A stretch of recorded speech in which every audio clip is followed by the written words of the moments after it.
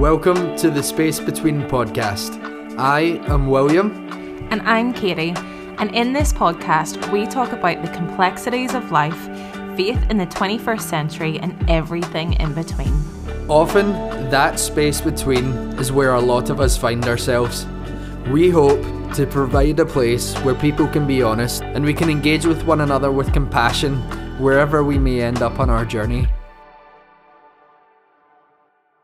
Hello and welcome to the Space Between podcast. Today we have Jo Luehmann on the podcast. Thanks for coming on today, Jo. Thank you for having me. I'm excited to be here and have a good conversation. Yeah, it's going to be fun. So for those who haven't heard of you before, who haven't engaged with any of your content, do you want to first of all just start by telling us a little bit about who you are, what you do, and a little of your faith journey as well? Yeah. So I am a pastor, officially speaking, but reluctant really now. I was born and raised in Colombia, and then I moved to the US to do an internship at a church. I did that for 2 years, and then I ended up getting hired at the church, and I worked at that church for a little bit. And then I moved to San Diego, California to help with a church plant. So, and then I was hired there too. I got ordained. I then got my master's degree. Well, not then, before. I got my master's degree in ministry and theology, got ordained, and then worked for this church for about 10 years. But I was uncomfortable with a lot of the things and practices inside of the church. I was uncomfortable with a lot of the theology. And there was no room for questions. There was no room for discomfort. There was just a lot of, just this is how things are done. And if you don't get it, then you are either immature literally immature or spiritually immature, which whatever that means. And so I ended up just walking away. I quit my job and I quit everything because I didn't think I was going to be able to get a job anywhere else, especially as a woman, considering so many churches do not hire women anyways. And so I started just writing a lot of my thoughts and the things that I was learning in social media.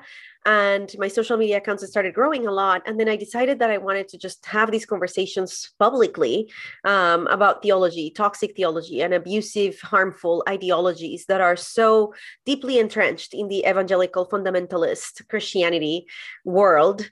So that's what I do now. I basically have a lot of conversations about toxic theology, abusive theology, and more importantly, how we can divest from all of those toxic ideologies so that whatever spirituality we have left and whatever spirituality we want to align with is not harmful. And even beyond spirituality, whatever beliefs or lack of beliefs we have are not harming any people group. So that's what I do. I have conversations about being non-harmful people. Yeah, those conversations are so necessary. I'd love to clarify, because I don't think from a couple of podcasts I've listened to with you on them, I've not heard you speak about this. But so you moved to the States when you were coming to do Bible school, was that right? Or to do seminary, is that correct? No, I came to the States to do an internship. It was an internship at a church, and the internship included classes with Oral Roberts University. Okay. So I was taking classes with Oral Roberts University at the same time that I was doing the internship, which meant literally just working for the church.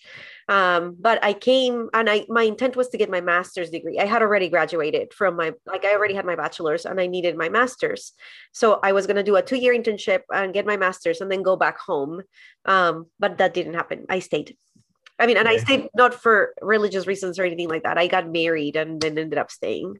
Yeah. And was there like a very noticeable difference from like church in Colombia to America? Or did you see some of maybe the aspects of toxic theology maybe being passed on through American influence in church while in Colombia?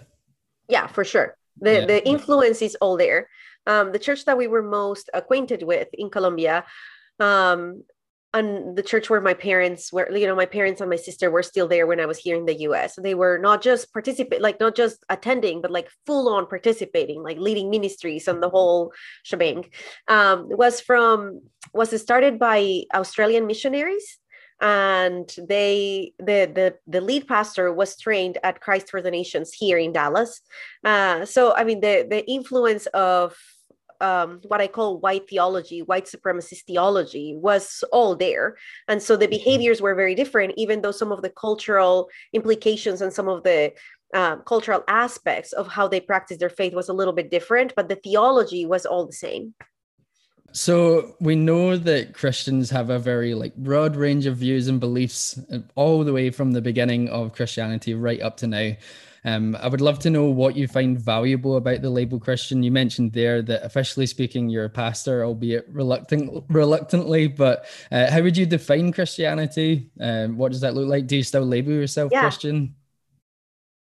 I do. Yeah, I still label myself a Christian. And yes, Christianity doesn't have, even though people want to believe so, that, Christians all agree on some things, and then that means being a Christian, there is no such thing. Christians have not agreed on anything except for there is a divine, there is a God, and Jesus was important. That's basically all they agree on. Everything else they don't. And even their definition of God varies from different groups. So, and the reason why Jesus is important varies too. There is really no agreement. There is no consensus. For me, being a Christian means following the Christ, and the Christ is a consciousness, really. It's not a being, it's not a deity, it's not Jesus, it's a consciousness. And it's this consciousness that centers everything on love God, which means loving divinity, loving the divine, which goes beyond a being, really. It's not a being, and loving others, loving your neighbor as you love yourself. And this is all deeply connected. These two statements are deeply connected, because if we are divinity, if we hold the divinity within us too, each one of us, then loving God and loving others as we love ourselves is loving divinity, is loving ourselves. And, they are just so connected. And so for me, it's more a framework of how to lead my life and how to fight for justice and how to fight for justice, not just societally for everyone, for all the marginalized, but fight for justice for me too. What does it look like to be just to me and to be my most authentic self, my most healed self? So to me, Christianity continues to have value because it led me to these conversations of liberation, which is liberation, not just personal liberation, but societal liberation from systems of oppression. And and then we have these conversations of, justice and goodness and love and beauty, and all of that for me is connected to Christianity. So I haven't given up on the label, even though my understanding of Christianity and my understanding of theology is very unorthodox, because I claim that you don't have to be orthodox to belong. Yeah. It's so interesting when you're inside the evangelical church. There's this set narrative that's so simplified of, well, Jesus came, he died, and it was to make sure that God's wrath was appeased. And then from there's the early church, and then there's basically this just big blank period, and then the Reformation, and then America, and then here we are. Right. And that's essentially the story of Christianity for much of evangelicalism. And it just seems so silly. I know that for me, having come out of that and then started studying theology after that, looking at church history, it just seems so absurd. And I still see people, even people recently who consider themselves to be intellectual within the evangelical world, who seem to claim that there's this consensus within church history that exists. And I think that brings us onto a very important conversation, which is about power dynamics in theology, because it seems that they're trying to hold on to the power that's been there historically for straight white men. Those who often accuse others of heresy assume that their theological position is the accepted or authoritative position. And in many cases, these are straight white men. So what are your thoughts on these power dynamics and how we tackle them? Yeah, that's the thing, that people talk about how Christianity has always been harmful. And I agree. However, that is not all Christianity has been. Christianity married to power has always been harmful. Christianity in the hands of the powerful has always been harmful, because anything can be used as a weapon of oppression, even if it was meant to be a tool of liberation, which is what I argue Christianity was meant to be, a tool of liberation for the most oppressed. And I mean, and that goes back to, before it was even mentioned as Christianity, as a separate religion. Like the only reason it became Christianity is because there was a powerful man that, had a lot of, like, I'm talking about Paul, like Paul decided to make it a different religion. And he was indeed a powerful man himself. Like he had some power in the system. He had knowledge, and he was charismatic, and he was a Roman citizen, like all of these things. And so I don't think he intended for it to become a weapon of oppression, but it definitely became that. So if you put these ideologies of divinity and holding divinity as final, like the final truth about divinity, and this is just the only way that you can know it, and you put that in the hands of really powerful people, then yeah, of course, you're going to oppress and you're going to harm people. And then Christianity becomes, in 380 CE, the most powerful weapon of oppression that we've had in the West for the last 1700 years, because it told people, not only do we hold the divinity, if you don't hold it like we hold it, then we're going to kill you, we're going to murder you, we're going to demonize you, we're going to take away land from you, we're going to take away your own humanity from you.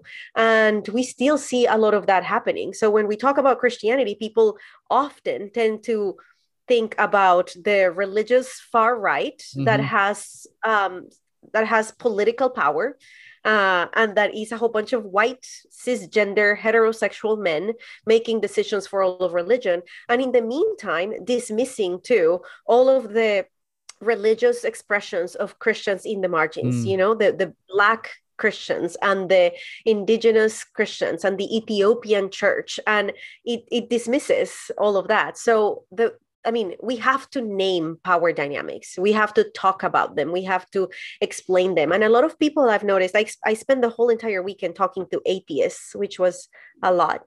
But a lot of atheists believe that, not a lot, but some atheists believe that they've walked away from Christianity, therefore they are non-harmful as atheists, as though power dynamics don't exist still because they are white and cisgender and male, or even female, but white and cisgender, because they are able-bodied, so if we don't talk about power dynamics, then we simplify issues, societal issues, to just be like, oh, well, just don't be a Christian and everything is fine, or oh, just become a Christian and everything is fine.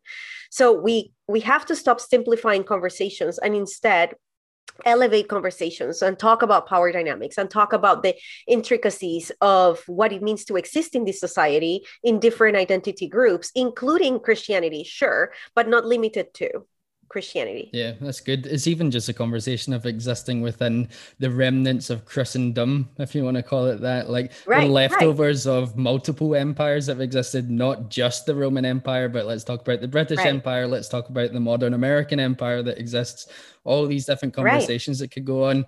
And I think as well is interesting, like you mentioned Paul there, a powerful figure, but it doesn't take a lot when you attach the divine to something that has just the slightest potential to become oppressive, then it can take on all these different forms. Like I think of some of the texts that are considered to be genuinely Pauline, you see like there's no Greek, there's no Jew, there's no male or female, all these sort of really liberating, freeing texts that you read, and then you see the things which are considered to be ascribed to other people, and they are saying stuff like, wives, submit to your husband, and that might have just been a conversation that Paul had in a room with one of his followers, but it's carried on to the next generation, and then that's carried on to create this insane legacy of oppression and hurt over the centuries. I would love to know for you, who has the authority to interpret scripture and tradition, and why? Yeah, I think everyone. I think that we need to let everyone be able to interpret scripture, whatever we call scripture too, because we limit scripture to the Bible, the Christian Bible too. But I think that everyone has the authority to interpret it. Anybody that wants to be honest about that interpretation, however, would defer to others too. Because I think that the intent, if you look at Judaism alone, and even the beginning of Christianity, the intent was never for an individualistic interpretation of what these, traditions mean, on what these conversations mean. It was always about communal interpretations. What does it mean for us? It was never, what does it mean for me? It was always, what does it mean for us? What are the people that we want to be? How are we going to engage with our neighbors? Does that have individualistic implications? Yeah, of course.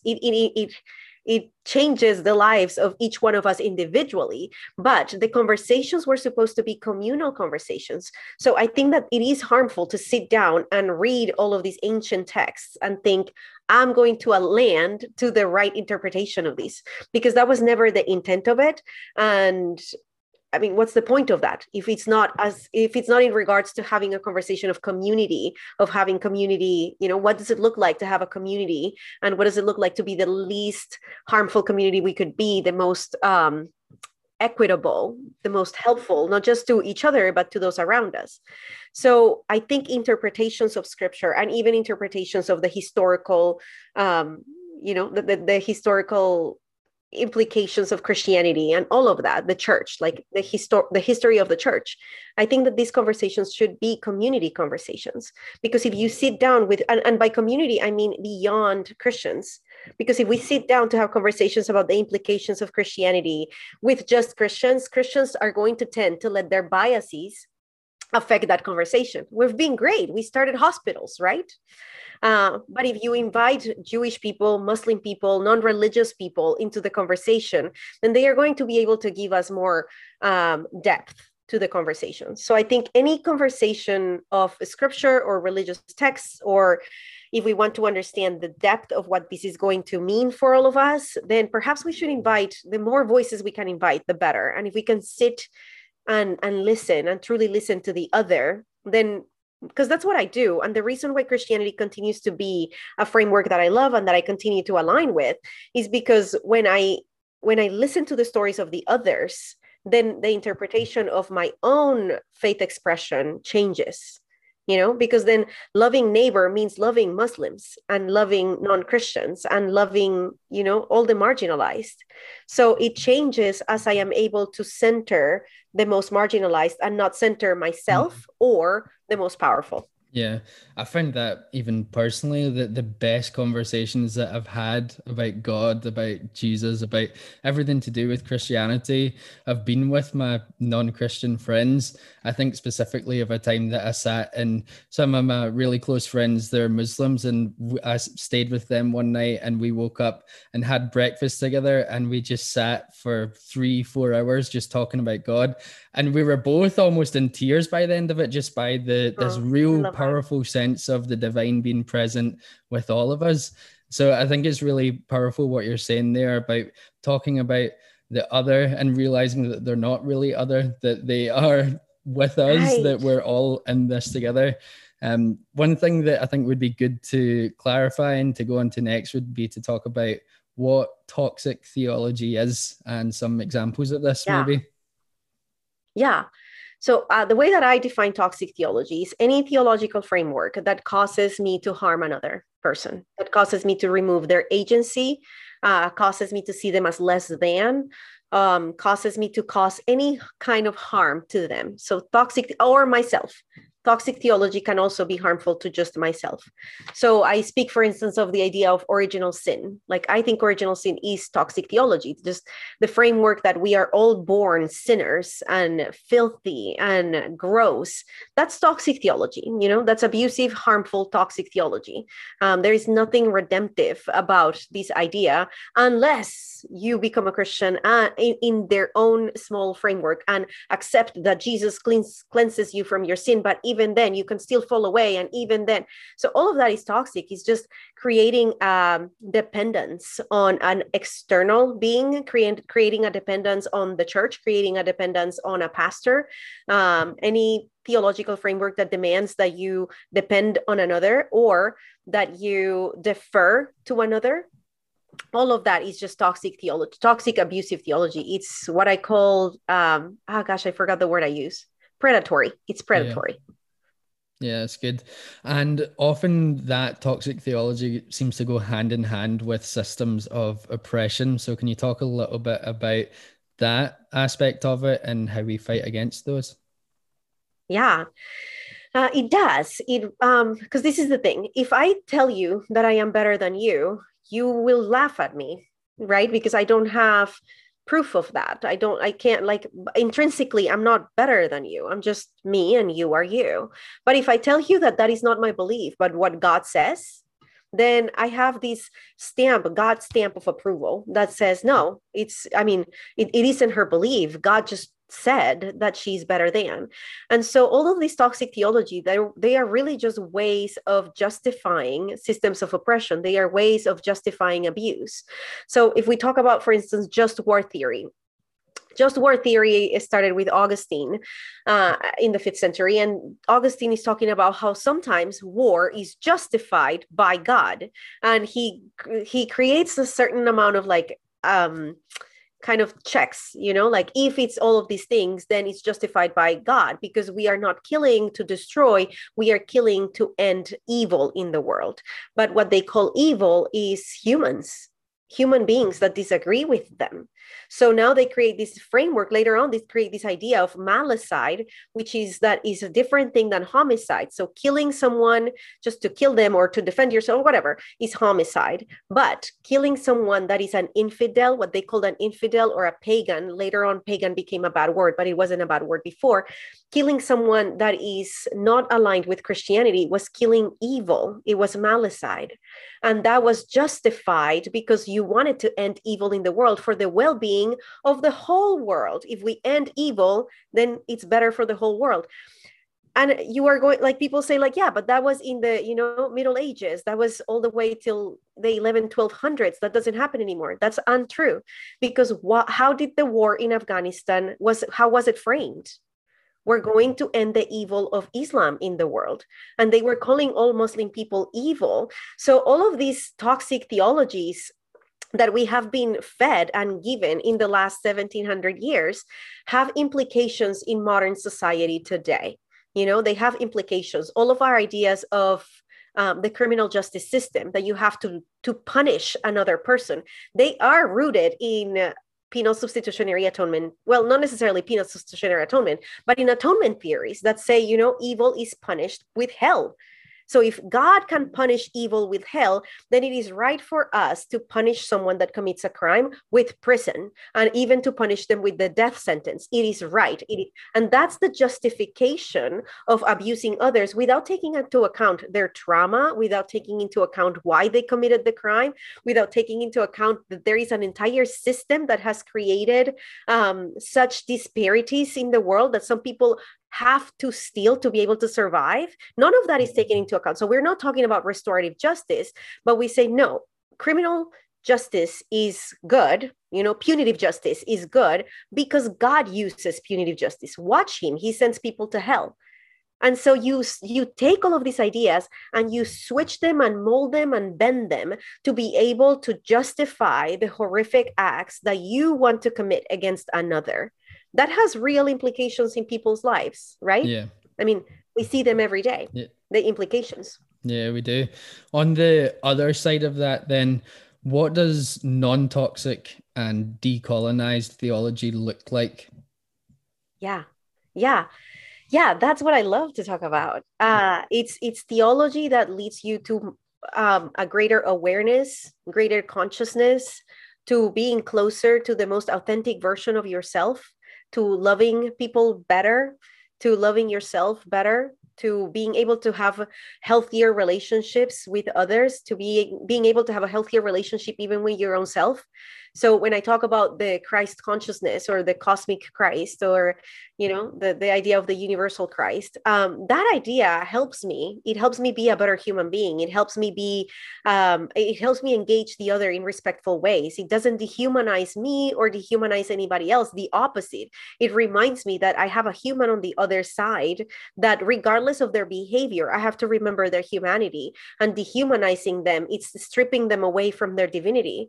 And so all of that is not toxic theology. It's the opposite. It's theology and spirituality that is moving us together toward higher, greater consciousness, toward an understanding of society that is going to allow for us to eradicate, systems of oppression, and to minimize the amount of harm that we cause to to switch trauma, not switch trauma, but to perhaps even have better ways of dealing with trauma, of handling trauma, giving people better mechanisms to be able to live, like not live with their trauma, but instead process their trauma. That's the word.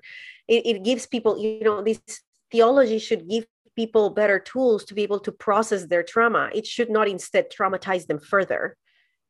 So healthy decolonized theology is theology that allows for us to become the most authentic version of ourselves, not just individually, but collectively too.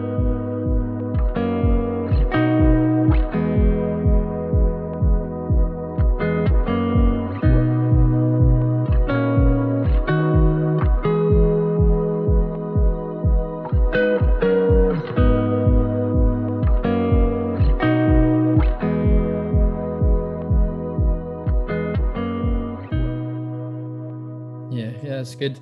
And for anyone who was looking to try and understand how they could make their theology less toxic, how they could decolonize their theology, maybe they don't even see the ways that is toxic or see the ways that is colonized and all these different connections that exist and how they may be playing into systems of oppression and these power structures. Where's a good place for those people to start? Because it can seem very overwhelming at first when your eyes haven't really been open to it before. Right. I honestly think that the best thing we can do is exactly what you said a minute ago, is listening to others, having this curiosity, meeting people with curiosity, meeting those that have been deemed the other to you, meeting them with curiosity. And the good thing about, the internet and social media right now is that we have the ability to sit down in conversations and nobody knows that we're there. We have the ability to have closeness to others that we would never before. And so if you think that if you've been indoctrinated into believing that gay people are sinful or that trans people are sinful, then start following some trans people, start following some gay people, and not to talk, don't say anything, don't call them sinners, none of that, because the intent is to learn and listen. Instead, come and listen about their lived experience, listen about who they are, how they got to their conclusions, how they became the person that they are today, how they had to fight against homophobia and transphobia. And that happened to me. Like, that's how I started changing my mind too. It was in listening to the lived experiences of people that were not, that I had been told were the other, right? So I ended up in Turkey, the country, and I sat down with all these Muslim people, having the most beautiful conversations about divinity, having the most deep conversations about prayer, because this idea of prayer as more of self-awareness came for me from Muslim people, not from Christianity. So Muslim people talking about just prayer as self-awareness and as this conversation with yourself to be able to unearth your own trauma and your own pain. They didn't frame it that way, but now I know that. To be able to unearth their own trauma, their own insecurities, the things that are not aligned with their divine, with the divine in them. And I love that. And I love seeing their commitment to prayer, the commitment to being aligned with the true self, so that's what they pray. Like they told me, we pray so often because we need to align with our true self often throughout the day. And that's true for me too. I have to align often.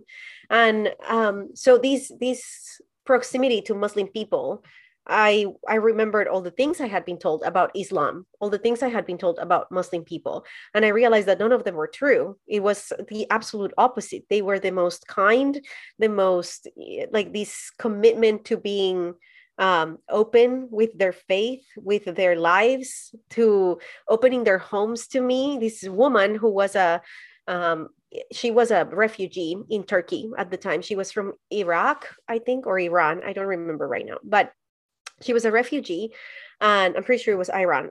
Yes, Iran.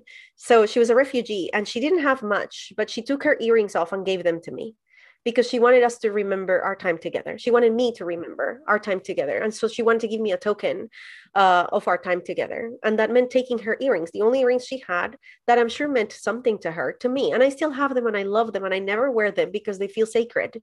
And this is how she was treating me. This is how she saw in me divinity too, regardless of my faith adjacency. And so if people want to really decolonize and not cause harm, then what you need to do is listen to those that Christianity has constantly harmed. Mm-hmm. Because if you keep listening to those that are not harmed by Christianity, saying, no, we don't cause harm, it doesn't cost them anything to say that, right? Yeah. If I am a cis, white, heterosexual man that has money, that doesn't live in poverty, then me saying Christianity never causes harm doesn't cost me anything, because it's never caused me harm. A cis white heterosexual man that lives in the West, that has some sort of money so that he can eat every meal, has never been harmed by Christianity. That doesn't mean, however, Christianity hasn't caused harm to others. So listen to those who have been harmed by Christianity. And in this day and age, that's really easy. There are so many pages that are deconstructing publicly. There are so many stories that are being told publicly. So being able to listen to those, not with skepticism, not with the framework that you've already been given, like they are just bitter or angry. They are just looking for perfection. They are none of that. They just have a problem with forgiveness. Like, ignore all of that. Just listen. Because we don't have a problem with forgiveness. We're not bitter. We are probably very angry because people that have been abused are right to be angry. But listen, just because you see the humanity in us, because we are beings with agency that are smart and brilliant, really, and that have something to say, and perhaps you have something to learn. So that's what I tell people. The first thing to do is not so much, yes, read the books, all of that, and I have lists of resources all over my social medias. But more importantly, listen to people. Listen, really listen. Don't sit down to refute them, to fight them. If you really want to understand, then sit down to listen. Yeah, I think that's so true, because listening humanizes.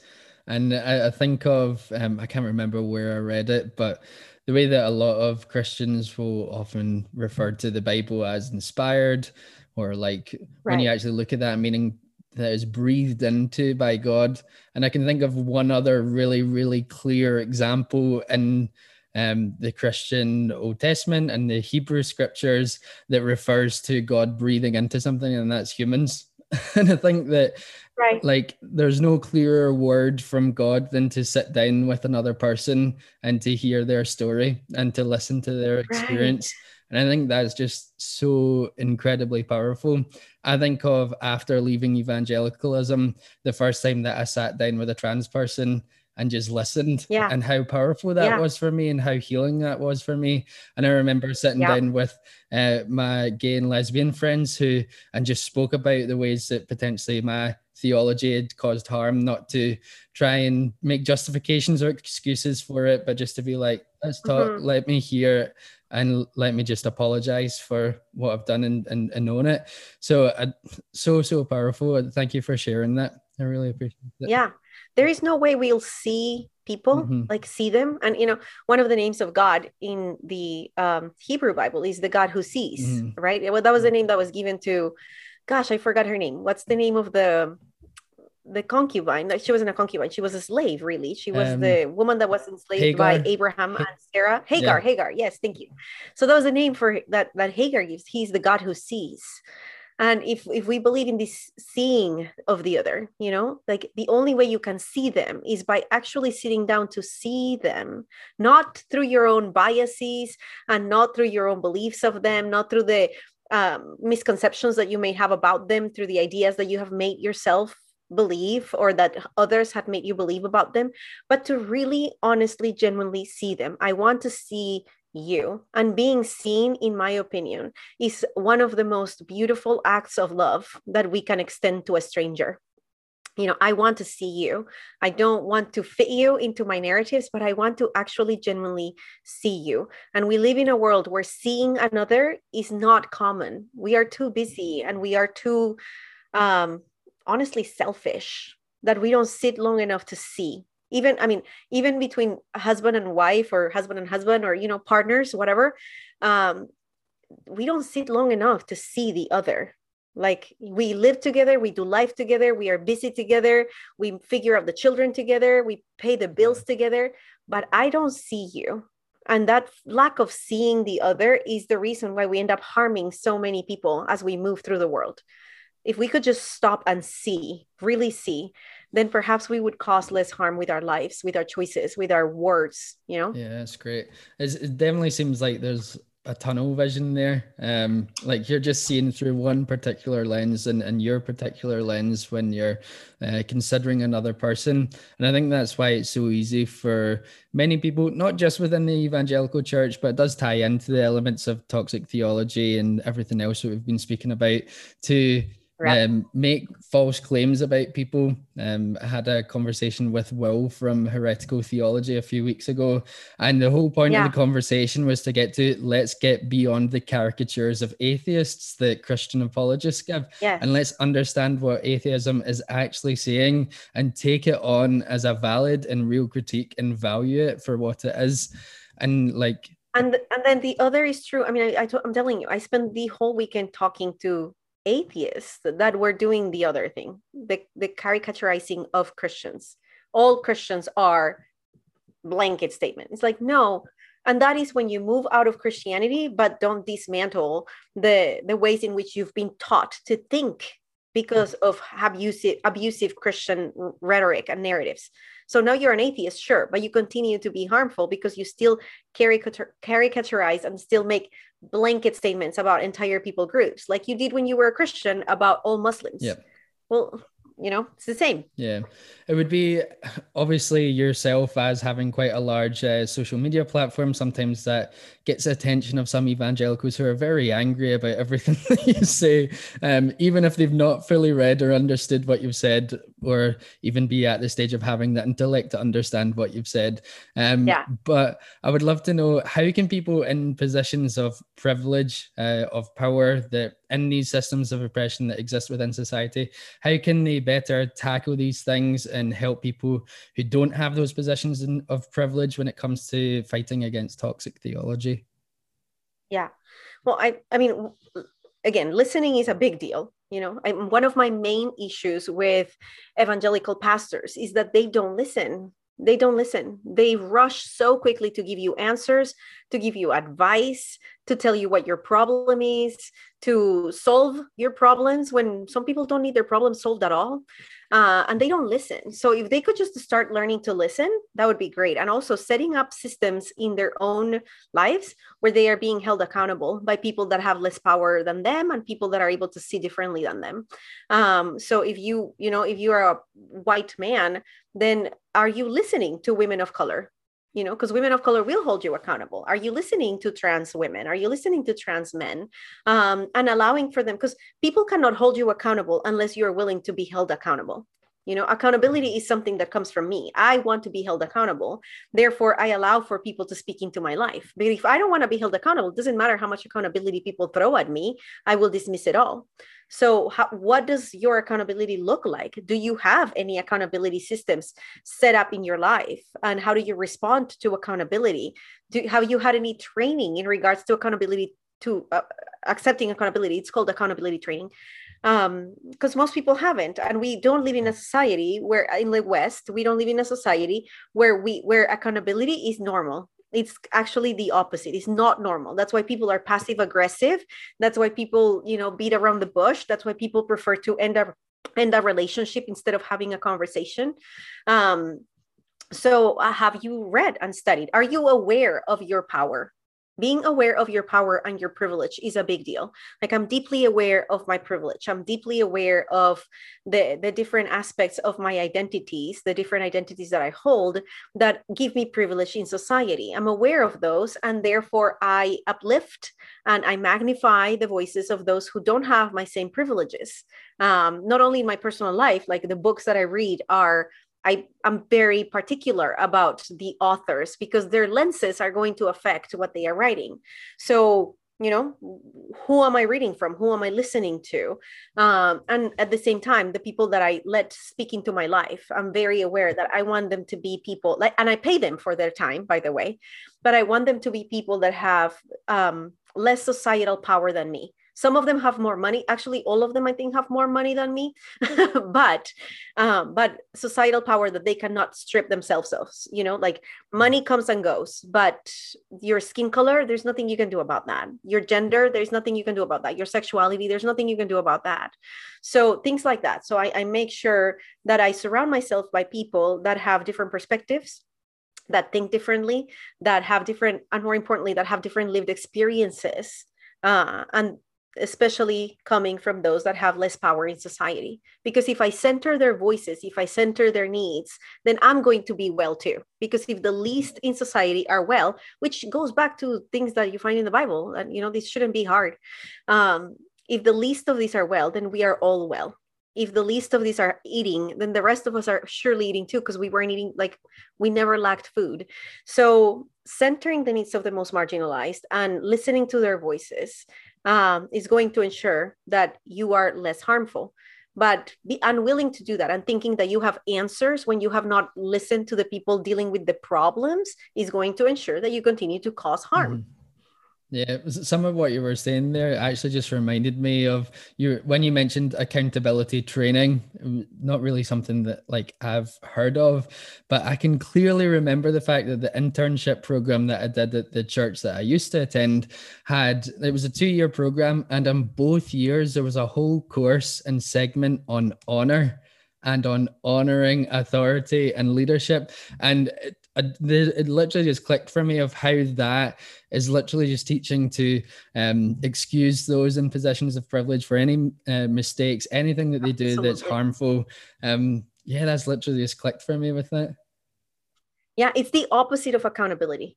Is the opposite is, hey, we are not going to be held accountable because we are the chosen of God, because you have to honor us because we have been the anointed of God. We are the privileged of God. It's actually uplifting your privilege. And again, using toxic theology, using the idea that you honor me, not because I say that you should honor me, but because God says that you should honor me. And we never talk about the fact that the only reason that you're a pastor for half of them is because you have the right last name, the right gender, the right skin color, the right amount of money, because you were born into the right family, you know, and all of this is in quotation marks, the right. So they never talk about their privilege. They always talk about like, you have to honor us because we are chosen by God. No, you weren't chosen by God. You were just born into certain families. And the reality is that the honor starts at the bottom. We honor the most marginalized, because we don't honor anybody's humanity until the humanity of those that are the most marginalized is honored. That's it. So I don't have a responsibility to honor the president. The president works for me, right? He has a responsibility to honor me. And when we switch that, then we make the privileged and powerful have more privilege and power and then not be held accountable at all. Yeah. And that doesn't work. And surely we know that. Yeah, surely that's a big part of the message of Christianity as well. Like I'm reminded of that passage in Philippians that talks about Christ taking the lowest position. Yes. And it seems to like flip the whole honor, shame, all of that on its head. It seems to just be the opposite way, that if the divine is willing to take the lowest position, then maybe we need to learn to respect that too and honor those positions too. Right. We're talking about a man who was considered the Messiah, right? Which was the king to come, the one that was going to liberate them. And he chooses in his last hours, according to what we have of him, he chooses to wash the feet of his disciples, which is a big deal in that time. You know, touching somebody else's feet was a big deal. Their feet were gross. The way they walked, their roads, everything.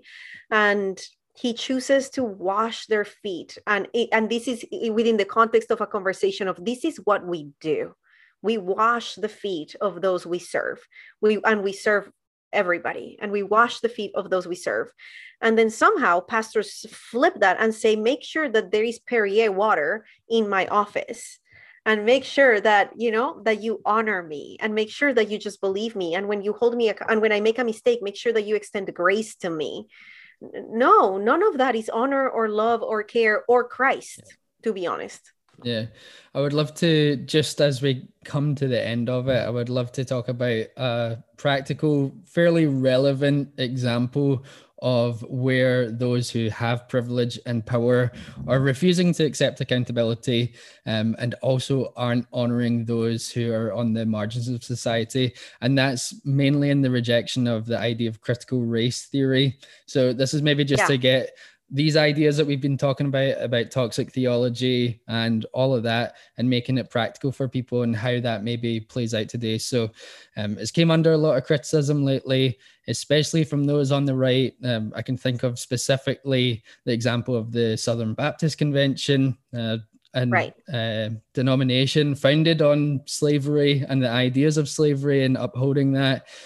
So could you give just a brief overview of what critical race theory is, why there's been such backlash, and maybe how some of these ideas come into it practically? Yeah. So critical race theory just, it's not very old. It started really in the 70s. And it was a conversation that a lot of civil rights movement scholars were having about being able to have these conversations and approach at social issues in a critical way, to think about all these social issues in a critical way, specifically about race and racism, because we're talking that in the 70s, there is supposedly no segregation. Slavery has been it has been abolished, and all of these things are happening where people are starting to negate the fact that white supremacy is still a reality, and that, you know, there are race issues that we have to discuss. And so there is these conversations about, like, I see no color, everybody's welcome. And so a lot of people that are, you know, especially Black people, are saying, no, we have to have a critical look at how white supremacy is part of the society that we have today. Can we look at how there is systemic racism? It is not just about thinking that white people are less than, or I'm sorry, that white people are more than. It's also the fact that now we have systemic racism that has seeped into all different aspects of society. So whether you look at the education system or medical system or whatever you look at, you know, the social justice system, the justice system, the criminal justice system, whatever system you look at in our society, there is white supremacy embedded into all of that, including religion too. And so that's critical race theory, just looking a little bit deeper into how there is systemic oppression in regards to race.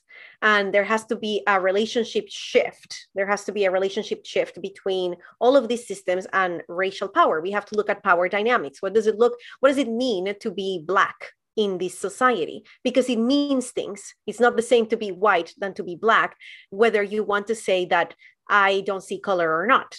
You know, we have to look at societally, what does it mean to be a Black person in the US or in the West in general today? And so the reason why people fight these is mainly because they believe that critical race theory first denies that there is just a sin issue.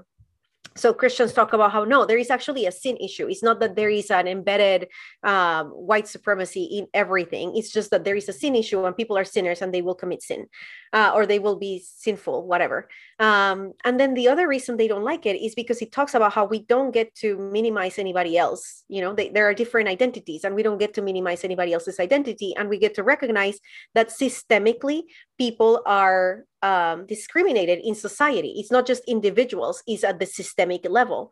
And they don't want to do that because they discriminate against people. I mean, the religious far right are the people that discriminate the most. They discriminate against women, they discriminate against gay people, they discriminate against trans people, they discriminate against people of color, they discriminate against non-Christians, they discriminate against basically anybody that doesn't look like them.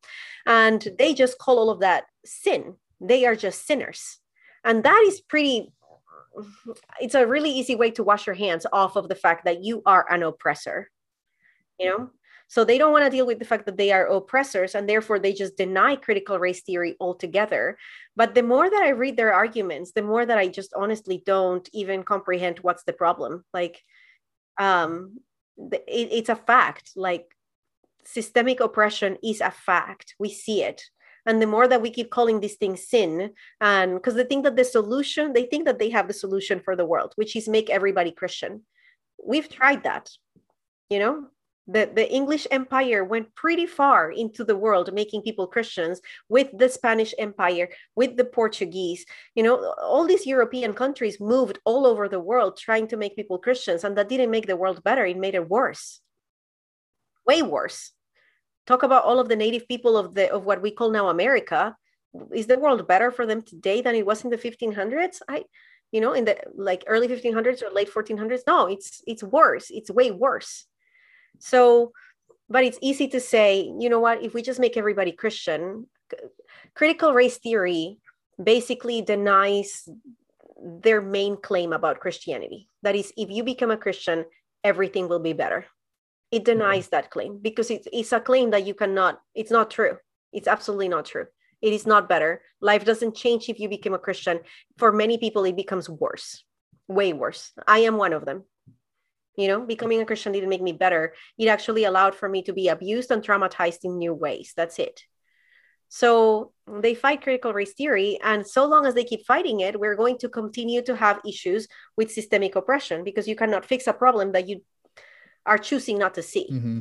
Yeah, and I think that the pandemic's also highlighted a lot of this and the pervasiveness of it as well. I think specifically of even the churches in Glasgow, where I am. And we were able to go on the Sundays after the murders of George Floyd and Breonna Taylor and many others as well throughout last year, where you were able to see the responses in real time, and you could flick between churches and actually see what are people saying. And I can think of the majority of the churches here that I'd looked at anyway, not for all of them in Glasgow, obviously, but the ones that I'd looked at that were evangelical, the majority were saying what you've said there, it's a sin issue. I know of one church that said, right, we need to take this seriously. Let's bring those who are people of color in our congregation. Let's gather around them, pray with them, hear how we can support best. And if they want to get involved in the education and actually talking about these issues, then great. If not, then that's fine. But we're going to educate ourselves anyway. And so they got into doing a 6-week course on James Cone and liberation theology and many others, and praying around that stuff. And I was like, that's a good response. That's a good place to start. But it was just sad to see that so many didn't seem to take that and that it's been highlighted in this way. But I really appreciate everything that you've shared throughout this episode. Your perspective is great. I love it. So is there any final things that you would like to say on that? Happy? No, thank you for having me. Thank you so much for having me. I think that we all have to do the work of ensuring that we are not harmful people, that we're not causing harm, regardless of our faith adjacency or belief system or lack of belief. We all have to do the work of saying, what does it look like for me not to harm another person? Yeah. And if people are wanting to find you, they want to read more of your stuff, where's the best place for them to find you? Anywhere on social media. I put everything out for free, really. I have some classes and stuff, but that's different. But yeah, you can find me on Instagram and Twitter and on TikTok lately, which has been really fun for me to learn to do TikTok. So yeah, that's where you can find me. Cool. I still don't understand TikTok. It's the one thing that's aged me most through COVID in the last year. It's I don't get it. I'll watch videos happily, but making them and things, maybe I'll get there, but not quite there yet. But thanks for it's a lot of time. It takes a lot of your time, so you're fine. I've got some time this summer, so maybe that'll be a summer project. But there you go. Well, thanks again for coming on today, Jo. I've really enjoyed this conversation. Thank you for having me.